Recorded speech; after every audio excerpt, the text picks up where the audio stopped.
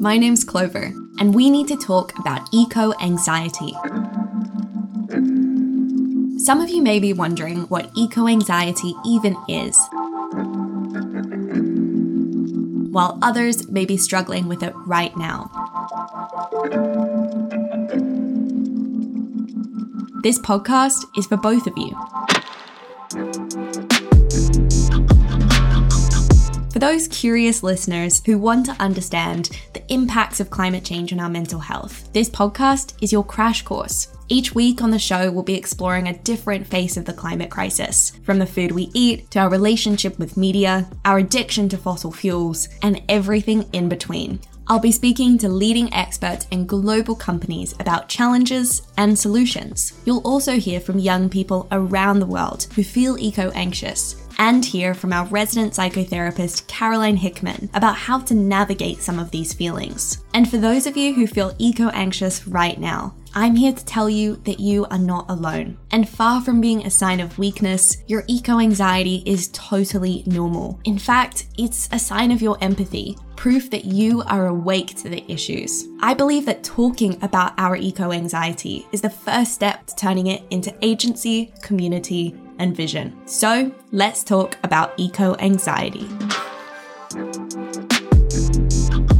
On the previous episode, we confronted the plastic crisis, featuring Melati Wyson, activist and co-founder of Bye Bye Plastic Bags, as well as Ali Manfredi, vice president of Dove. If you haven't already, be sure to check it out after today's episode. Today, we're talking about environmental racism and climate justice. Now, I feel eco-anxiety every day, but as a 22-year-old white girl from the global north, the truth is that climate change isn't my daily lived reality. Far from it. However, you may be listening to this podcast in a place where it is. You might be worrying about when the next flood will hit in Bangladesh or the drought in Zimbabwe. I'm in the UK. Despite being the birthplace of the Industrial Revolution, this country is one of the most protected from climate change. By contrast, those countries and communities who have contributed the least to this crisis are already the worst impacted. Their oceans are poisoned, their backyards treated as dumpsters, and polluting factories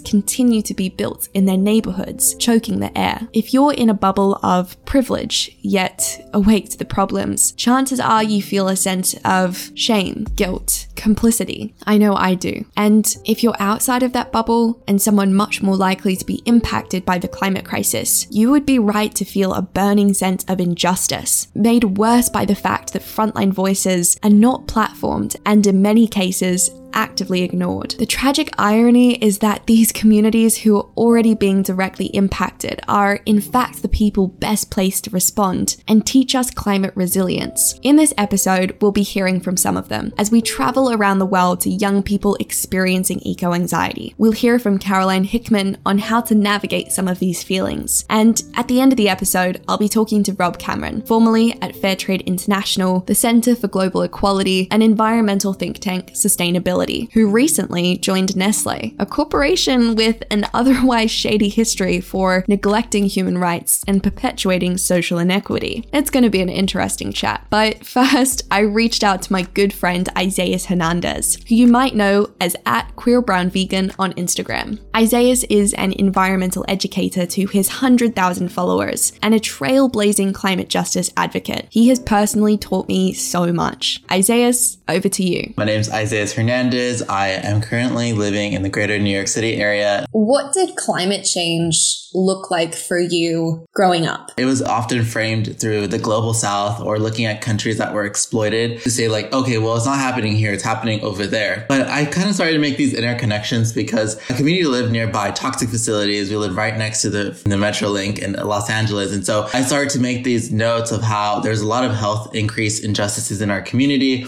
A lot of people had asthma. A lot of people had a lot of other issues, especially with an immigrant community that were predominantly Black and brown. And so I started to ask myself, like, why are my communities designed this way compared to the city I go to a few blocks down? Back in 2007 or 8, there was a Sayer fire here in Silmar, California, and there was ashes literally flying down in recess. I remember we still had to go to middle school, and everyone was just wondering, like, why are we outside? Isn't there a fire? Like, aren't they going to evacuate us? During that time, I lived in affordable housing. And I remember like we could clearly see the mountains of fire. And so I remember my mom saying, we may have to evacuate if it gets closer to us. And so that was kind of really like a reality of like, oh, well, is the government going to help us? And she's like, no, they're not going to help you. Like, it almost seemed as if it was normalized and no one really talked about it. Which are those communities that are disproportionately impacted by climate change? Predominantly the communities that are most affected are low-income Black, Indigenous people of color. And generally those are composed with people who are undocumented, people who are in prison, people who are immunocompromised. And so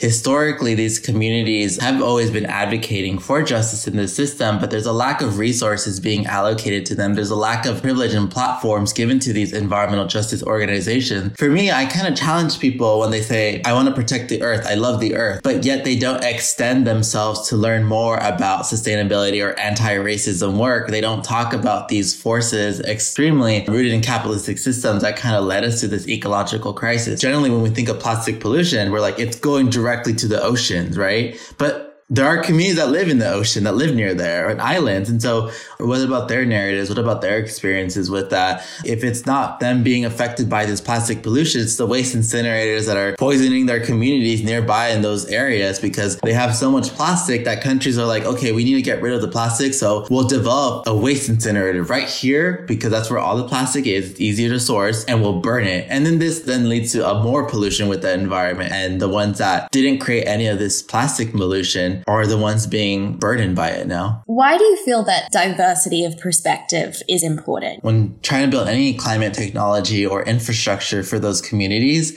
at the end of the day, we're not going to be living in those communities. It's the people from those communities. And so I think they have a right to say how it should be defined. And at the same time, although a lot of urban planners or any scientists may have all this expert of how to build and know how to do it, they often miss the component of cultural experiences and how those communities are designed and how they operate. And so having one of those people from those communities and few people representing and kind of talking the way that what's best for the community is often the best situation because at the end of the day, they know what's happening. They know what they would want to do if they had the resources invested in their communities. And so to say that scientists and like experts or urban planners know everything to fix the community often kind of disregards. And definitely, I think that when it comes to any production of a new material or system, what is often messed up years later that they found out in research is like the community was never involved. And then what happens is that they're the ones who have to bear the burden of that development project or that societal issue that is now global or in that area. So I don't think that we can solve this ecological crisis just based on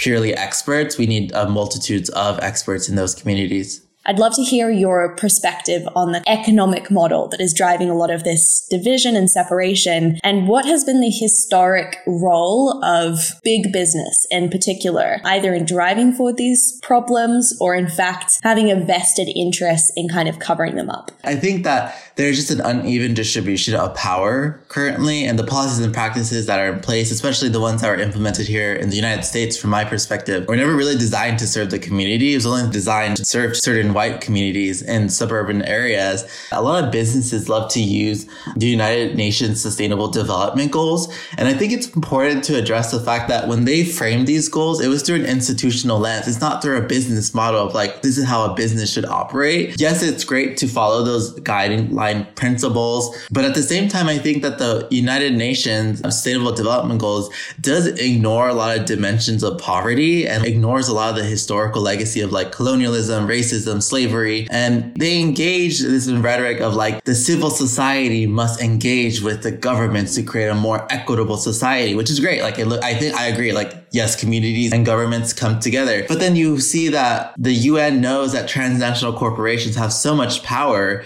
in these decisions with development projects.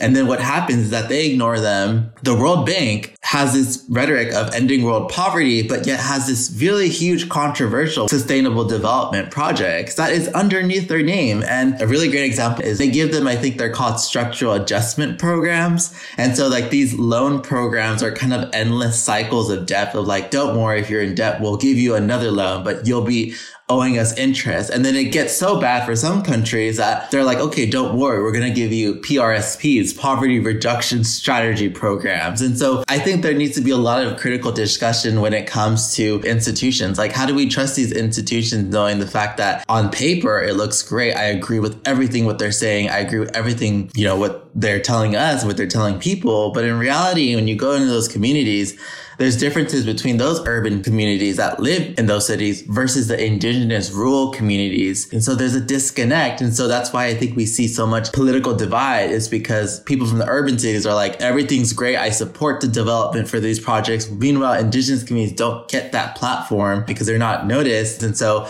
this is where I feel like capitalism itself fails us, is that it doesn't really always tell us the free picture. It portrays it as this really great idea, but in reality, these solutions that are technological are being given by experts in these, institutions, and doesn't really acknowledge a lot of the communities. Is eco-anxiety something that you've witnessed and experienced in your followers, in your community? And how would you define it? I think with eco-anxiety, it kind of gives this like fear of what's to come. And so you kind of have this constant feeling of like, am I doing enough? Like, what's going to happen in a few years? Will there be another wildfire? And so with the rise of natural disasters happening globally, especially with storms, with the West Coast, with all the fires, like, a lot of people now are generally just understanding like, this is real. We can't escape from it. Our house is burned down. Our house is flooded. We lost so many people. And that is something I feel like within my community, a lot of people feel that. And so I think it's really great for people to identify this emotion, mainly because some people deny climate change and mental health. Some people don't support. And I don't think there's a lot of studies as much done with climate change and mental health because it's an emerging issue, but it's definitely not really being invested into. And the rise of climate therapists are kind of in demand, but what does it mean to be a climate therapist? Like, what do you do as someone that is dedicated to be a climate therapist? Like, how does that approach look like for a lot of people, especially when you're dealing with different communities? Some may be like, I just want to do more. Some others are like, I witnessed something traumatic. I need help. Like, what do I do? And so this is where I feel like eco-anxiety changes for a lot of people. And I do think that it has evolved in the last few years, especially with people using different words to describe eco-anxiety.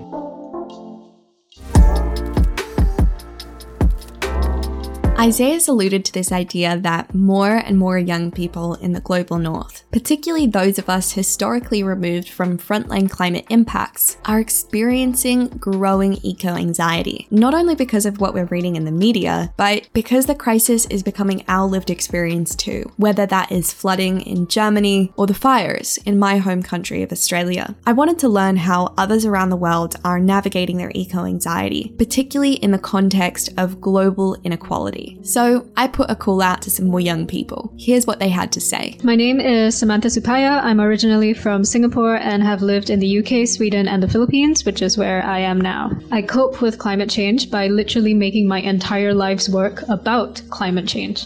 I've left my family to do so. I've left well-paying jobs to do so. And that's the most that I can do. So I'm doing it. I've always lived in the global north, i.e. the more privileged parts of the world that exist largely in rich countries. The amount of privilege and ignorance in the global north is absolutely astounding. We know that rich folk are the cause of climate change. We know that industrial capitalism is the cause of our global environmental crises. And we know that colonization and globalization accelerated industrial capitalism, profit over people. As a Singaporean who is half Indian and half Chinese, I stand in solidarity with 655 million Southeast Asians who will suffer the brunt of accelerated climate change, particularly here in the Philippines. My name is Josh Coombs. I'm 25 years old and I'm from Manchester, England. I would definitely say that climate change has affected my life and has made me deeply concerned and anxious. So when we talk about climate change, we really need to talk about climate justice. And for me, that's the relationship leading global north countries have with the global south. It's all well and good having international conversations about climate change and what more needs to be done. But unless We are acknowledging that climate change is not a future thing that we will have to deal with at some point, when so many global south countries are already experiencing the damaging weather conditions and changes as a result of climate change. It's not an abstract thought. It's not something we can talk about in theory. I was very aware that when I stood in a group at a climate strike or in a room of people discussing sustainability and climate change, that there were a lot of white faces and voices, and that is not representative of the people who are affected by climate change or the people who need to have these conversations. I'm Yashri. I'm from Mumbai in India, and I'm 20 years old. Climate change is already here. In recent years, Mumbai has been ravaged by increasingly severe floods, and last year we very narrowly escaped an extremely destructive cyclone. The sea level rise projections are extremely scary. It's definitely made me feel extremely powerless and fearful. I recognize that I'm highly privileged. Even within Mumbai, I see how socioeconomic disparity really influences to what extent people are affected by climate change. Even during the monsoon season last year, when there was really severe flooding, I was able to stay home and the city barely scraped by a very severe cyclone, and I was in my home on the 4th floor. I could feel the windows rattling. I could feel the wind blowing rain onto them, but I was still inside and I was safe, I was warm. And for people living in, shanty settlements in the slums in Mumbai, it was such a different experience. My name is Isabella. I'm 21 years old and I'm from Italy. And since I'm from Italy, I've actually never experienced any drastic change in climate change in my life. But when I started researching about the conditions of indigenous communities, my whole perspectives changed. I also started suffering from climate anxiety. I couldn't stop reading information and I wanted to know more. And I arrived at the point that I couldn't understand my emotions anymore. And I found myself in a mental condition that I couldn't cope with. And I had really struggles waking up in the morning and being happy because I couldn't stop thinking about what was happening on the other side of the world or to other people that are not privileged as I am.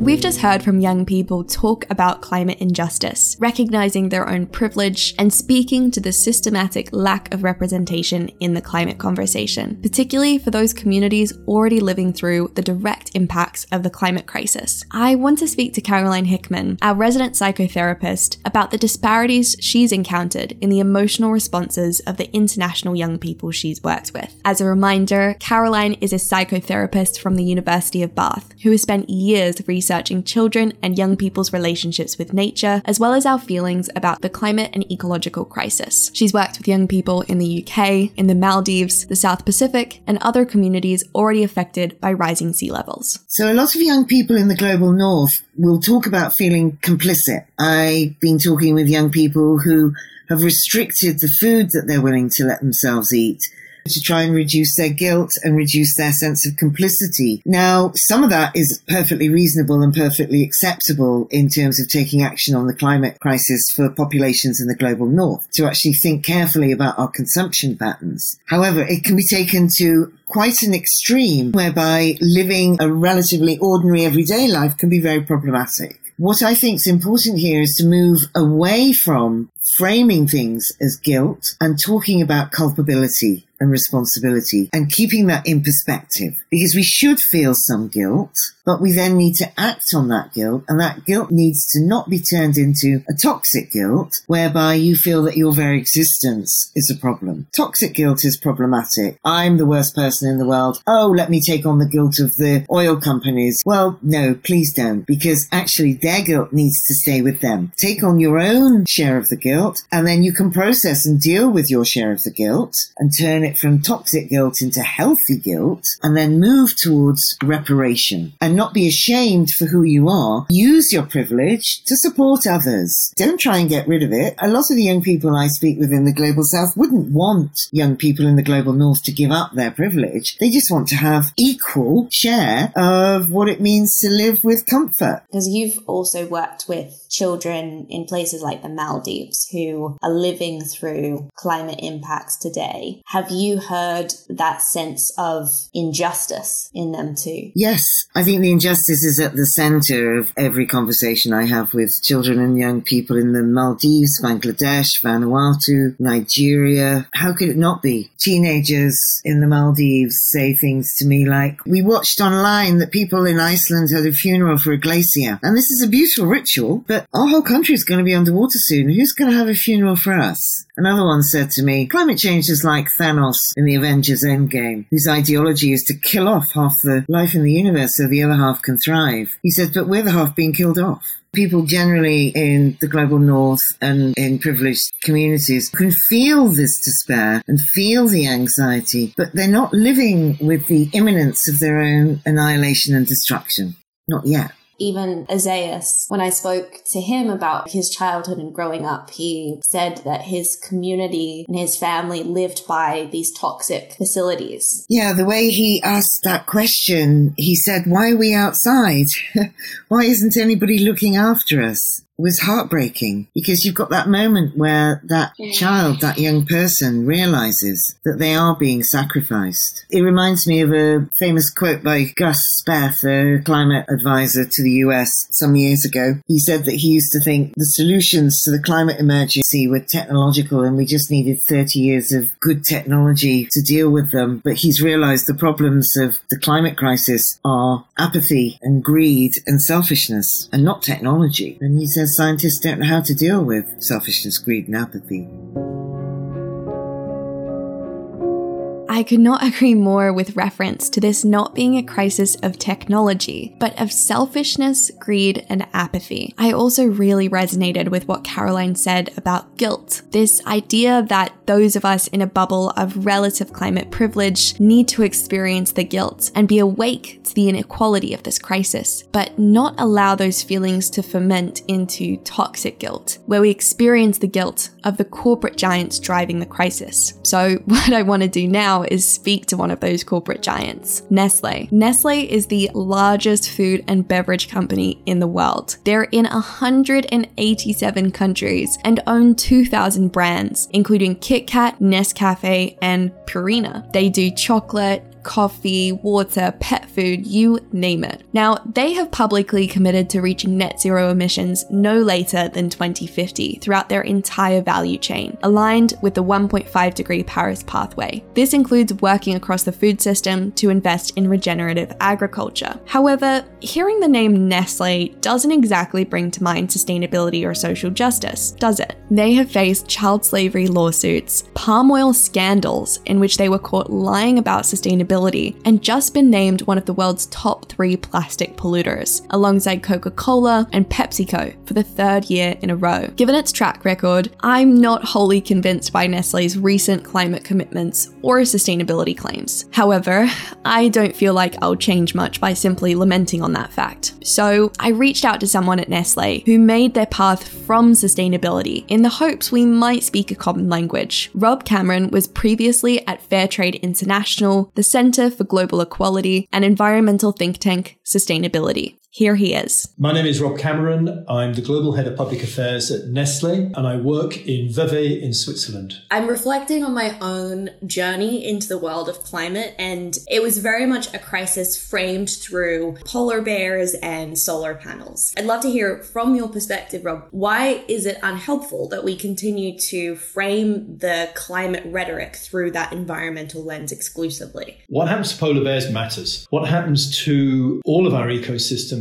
matters hugely. But the way in which climate was portrayed for very many years was that this is an environmental issue. I have got so tired of the phrase, we have to save the planet. It's not about saving the planet. The planet is going to take care of itself. And I think that what we've done is we've kind of said, oh, well, we have to do that for the environment as if we're somehow outside of the environment. We have displaced ourselves from the environment. We are part of this. And I think we've got to get more connected. Climate change is the ultimate everything issue. It's a food issue. It's a health issue. It's a cultural issue. It's a legal issue. It's an issue about economics. It's an issue about politics. Yes, climate change is also an environmental issue. But if you only come at it through the environmental lens and you miss all of those other dimensions, I think that's one of the reasons why we are where we are. And I think what's really exciting about where we are now is that there's a huge collision of voices coming together in ways that I could never have hoped or predicted, but it is happening. And I think it's a reason for huge optimism. Who is disproportionately impacted by the climate crisis? I think it's been known for some time. The likeliest outcome is that people who will experience the worst effects of climate change are probably those who've had least responsibility for it in the first place. The poorer sections of communities, you're looking at people in vulnerable physical locations, people who, generally speaking, are not in the rich West, people that are in more challenged parts of the world. I think that actually brings very much into this whole debate on climate change a kind of moral imperative that as a global community, we have to enable those that are going to be most affected to establish themselves in a way that makes them more resilient and still gives people the chance to have some control over their own lives. And this is particularly relevant now as we think about COP26 and what's going to happen there and how much support are we going to offer to emerging economies so that resilience against the worst impacts of climate and also allow for development so that people can have the kind of economic opportunities that many of us in other parts of the world have enjoyed. Do you think that we can depend on the current business leaders within these big multinationals, namely white men who are often removed from the impacts of environmental racism, social injustice and poverty, to truly act with that urgency that is required and to solve the climate crisis when its very real current impacts are not their personal lived experience? No, we cannot depend upon that constituency in the way that you frame it. I don't think that's the point, though. I think we can expect it, and I think we've got every right to insist upon it. In the case of this company's been around for 153 years. And I've heard it said again and again by all of the senior leadership that the company has every intention of being around for another 150 years. Well, I think there's a realization on our leadership's part that there has been a deficit in terms of attention paid on these issues around agriculture, around climate change. I mean, Nestle's nothing if not a business that depends upon agriculture and farmers. Well, if you're going to depend upon agriculture and farmers and you've got a prospect of a food system that's exceeding planetary boundaries by about 50%, then what are we going to do? Are we going to sit here and talk about it, or are we going to get on and try and do something about it? I think it's not about depending, I think it's about expectation. And how does the role of business begin to intersect with those other areas that you've spoken to, particularly through a social justice lens? I think we have the right to expect more from business, but I don't think we should necessarily depend upon business. Business operates within the parameters that it can operate in. Governments, if you like, paint the framework, and then we have to paint the picture inside the framework. So,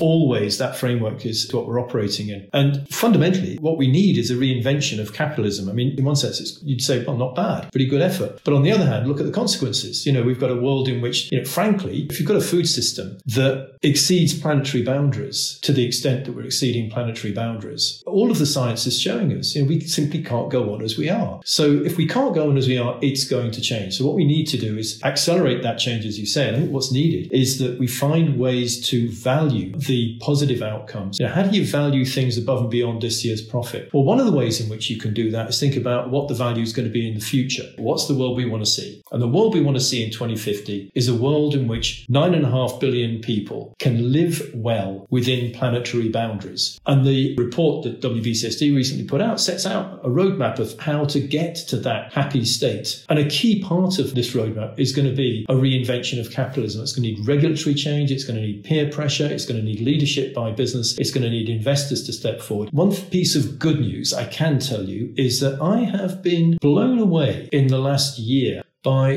the level of questioning that's coming from the investment community in terms of what we're doing about things like climate change. There is unquestionably a massive shift in business thinking. The rise in the importance of purpose in business has been overdue and welcome. And if it has that purpose that goes beyond the pursuit of this year's profit, then I think that, we can do great things. Is eco-anxiety something that you have seen in the young people in your life? And can you relate to those feelings feelings? And if so, how have you reconciled those feelings and channeled them into the work that you're doing today? Eco-anxiety, I do completely understand it. I've had periods of great hopelessness myself over the course of 25 or so years, been working on this stuff. Again, with anxiety though, why do we get anxious? I'm anxious about something. Well, usually it's a trigger to do something about it. So I think in that sense, a degree of eco-anxiety actually is in a sense welcome, because it shows some kind of awareness of the problem. And if you aren't aware of it, you're not going to do anything about it. I am driven by hope that young people today are very, very different from the cohorts that I grew up with, and the connectedness of younger generations. I'm so struck by what Greta's done. I'm struck by what Extinction Rebellion has done. So something's going on, and that gives me hope. My biggest fear, honestly, or one of my bigger fears, is that large cohorts of people have been into that concern and lose hope. Because if that happens, then I think there are real problems. So hope is such an important thing. But I think that we need young people to campaign. We need young people to change their lives. We see that so many shifts going on the part of young people, and it comes back to expectation. I think young people expect more of each other. They expect more of us. Personally speaking, my own impact in terms of young people has been with my daughter. She's now doing an MSc in climate change. She's working for a development organisation in Australia, and I couldn't be prouder of that. And in fact, if anything, I rather suspect the greatest impact I'll ever have will be the outcome that she leads to, as opposed to anything I personally do in my work. When the legacies are written up, when the ledger is told, and my daughter turns around to me when she's about the age she is now and looks me in the eye and say, "You knew about this and what were you doing?" I want to give her a decent answer.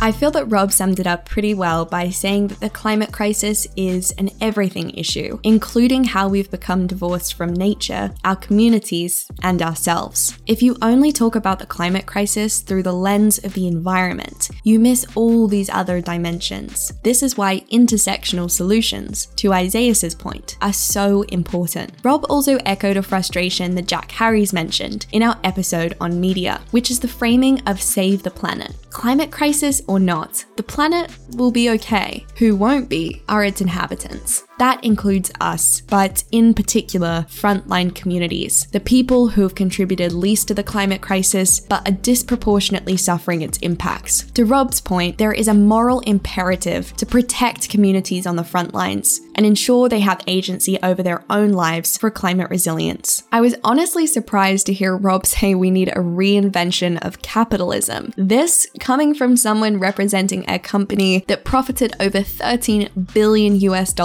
last year. I wonder how much of Nestlé's leadership feel the same way. Rob seems to think they're on board, at least from the view of their own preservation. But if they were, I can't help but think they'd be acting with more urgency. Perhaps individuals within the company are waking up to the crisis and their own role in it. But do they realize that embracing values beyond this year's profits means redesigning the entire engine that they're a part of? That means pushing for legislation. That means politicians not being in the pockets of corporate giants. Most importantly, that means asking a simple question. Should the purpose of a corporation like Nestlé be to make profit? Or should its purpose be to create products that serve as a vehicle for solving greater social, environmental problems, to empower communities to live more enriched lives without destroying nature? This world is possible. I wouldn't be doing the work if I didn't think it was. I suppose what I've learned from Rob is that we can either feel overwhelmed by how broken this system is, or we can get in the ring and do something to fix it. Rob believes that change won't happen by shouting from the sidelines. Indeed, he left sustainability to go and sit at that boardroom table. Caroline mentioned that climate change is not a technological crisis, but one of selfishness, greed, and apathy. Most of the young people I speak to every day are hyper aware of this. By realizing that you're complicit in a system versus assuming the guilt of that system are two very different things. If I reflect on this myself, I realize that it doesn't serve anyone for me to stew in my own guilt or fall into doomism. But because of my privilege, because of my resources, because I have grown up in a system that benefits me over others, I do have a moral imperative to show up, to turn my eco-anxiety into action. Frontline communities don't have the choice of falling into climate doomism, because for them, doing so is life or death. So I won't make that choice. Instead, I will choose to use everything in my power to lift others up and create the world I believe is possible. Next week on the show, we will be discussing water. We have incredible conversations lined up that I am so excited about. You'll hear from Bize Gray, Indigenous activist and water rights defender. You'll also hear from Oya and France of P&G, both of whom are tackling the water crisis from inside the corporate giant. And as always, you'll be hearing from young voices, our resident psychotherapist, and me, your host, Clover Hogan. See you there.